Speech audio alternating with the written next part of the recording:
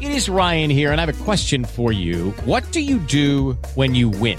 Like, are you a fist pumper, a woohooer, a hand clapper, a high fiver? I kind of like the high five, but if you want to hone in on those winning moves, check out Chumba Casino. At ChumbaCasino.com, choose from hundreds of social casino-style games for your chance to redeem serious cash prizes. There are new game releases weekly, plus free daily bonuses, so don't wait. Start having the most fun ever at ChumbaCasino.com. No purchase necessary. VGW. Void where prohibited by law. See terms and conditions. 18+.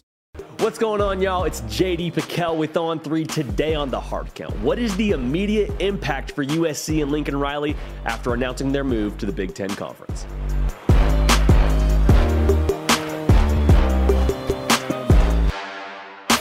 Welcome into the Hard Count, the people's show for everything that you know and that you love about college football. It happens here on a nearly daily basis. Nick Brake is doing the heavy lifting. Help drive the show at my Twitter page at JD Piquel. So here's the deal. It is now official. USC and UCLA will both be joining the Big Ten Conference in 2024 at the earliest. So there's a lot of things to talk about in terms of the future for USC and UCLA. A lot of things that's going to be coming down the pipe that we can look to in coming years and speculate and this, that, and the other. But what about today? What about at this very minute? What changes for USC specifically as a program? Because that brand, like we talked about previously on this channel, one of the most recognizable, one of the most significant and impactful in not just college football, but all of sports. So for USC, what's different today that maybe that wasn't necessarily there yesterday? And I think the first thing we got to look at is recruiting.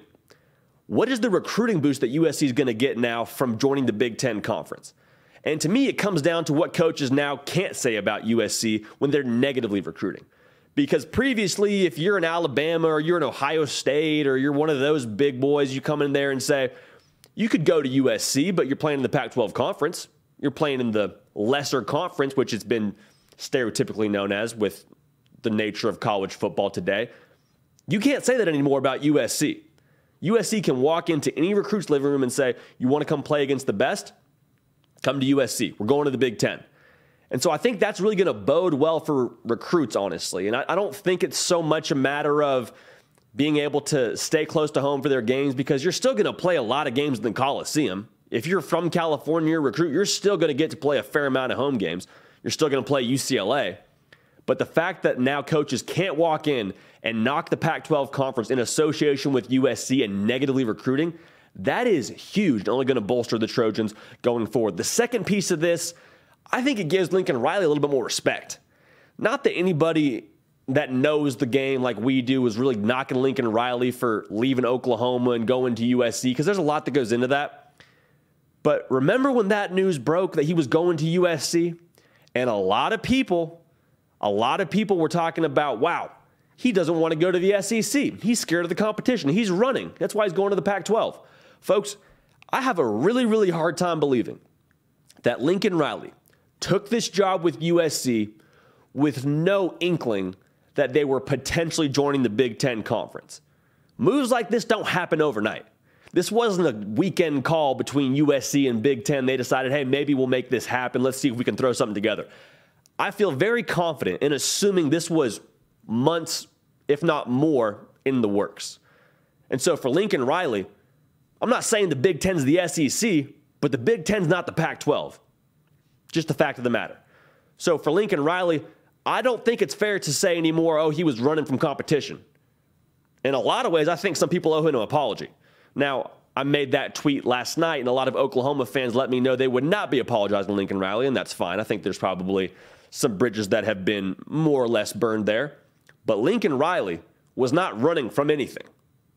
Let me make that clear. And I think that honestly probably helps his reputation at least, going forward. Not that there was anything necessarily super wrong with it to begin with, but you can no longer say, wow, go play for a coach that's running from the SEC. I think that narrative is more or less dead. Then finally, the marketing piece with USC is different than it was yesterday. USC has never struggled with marketing. They've never been a brand that needs any help. But in terms of the appeal at different regions, I think they probably bolstered that. And obviously, they're going to bring in a bunch of money going to the Big Ten and this, that, and the other. We talked about that already. I mean, the media deal is going to be enormous. But talking about what the impact is just for today, think about the postseason awards for USC. You have a lot of other people that are now interested in what USC is doing because they're going to come to the Big Ten Conference. So for a guy like Caleb Williams, maybe you have a couple extra eyeballs on you when you're playing Pac-12 After Dark this coming fall. Maybe that helps a Jordan Addison repeat as a Biletnikoff Award winner.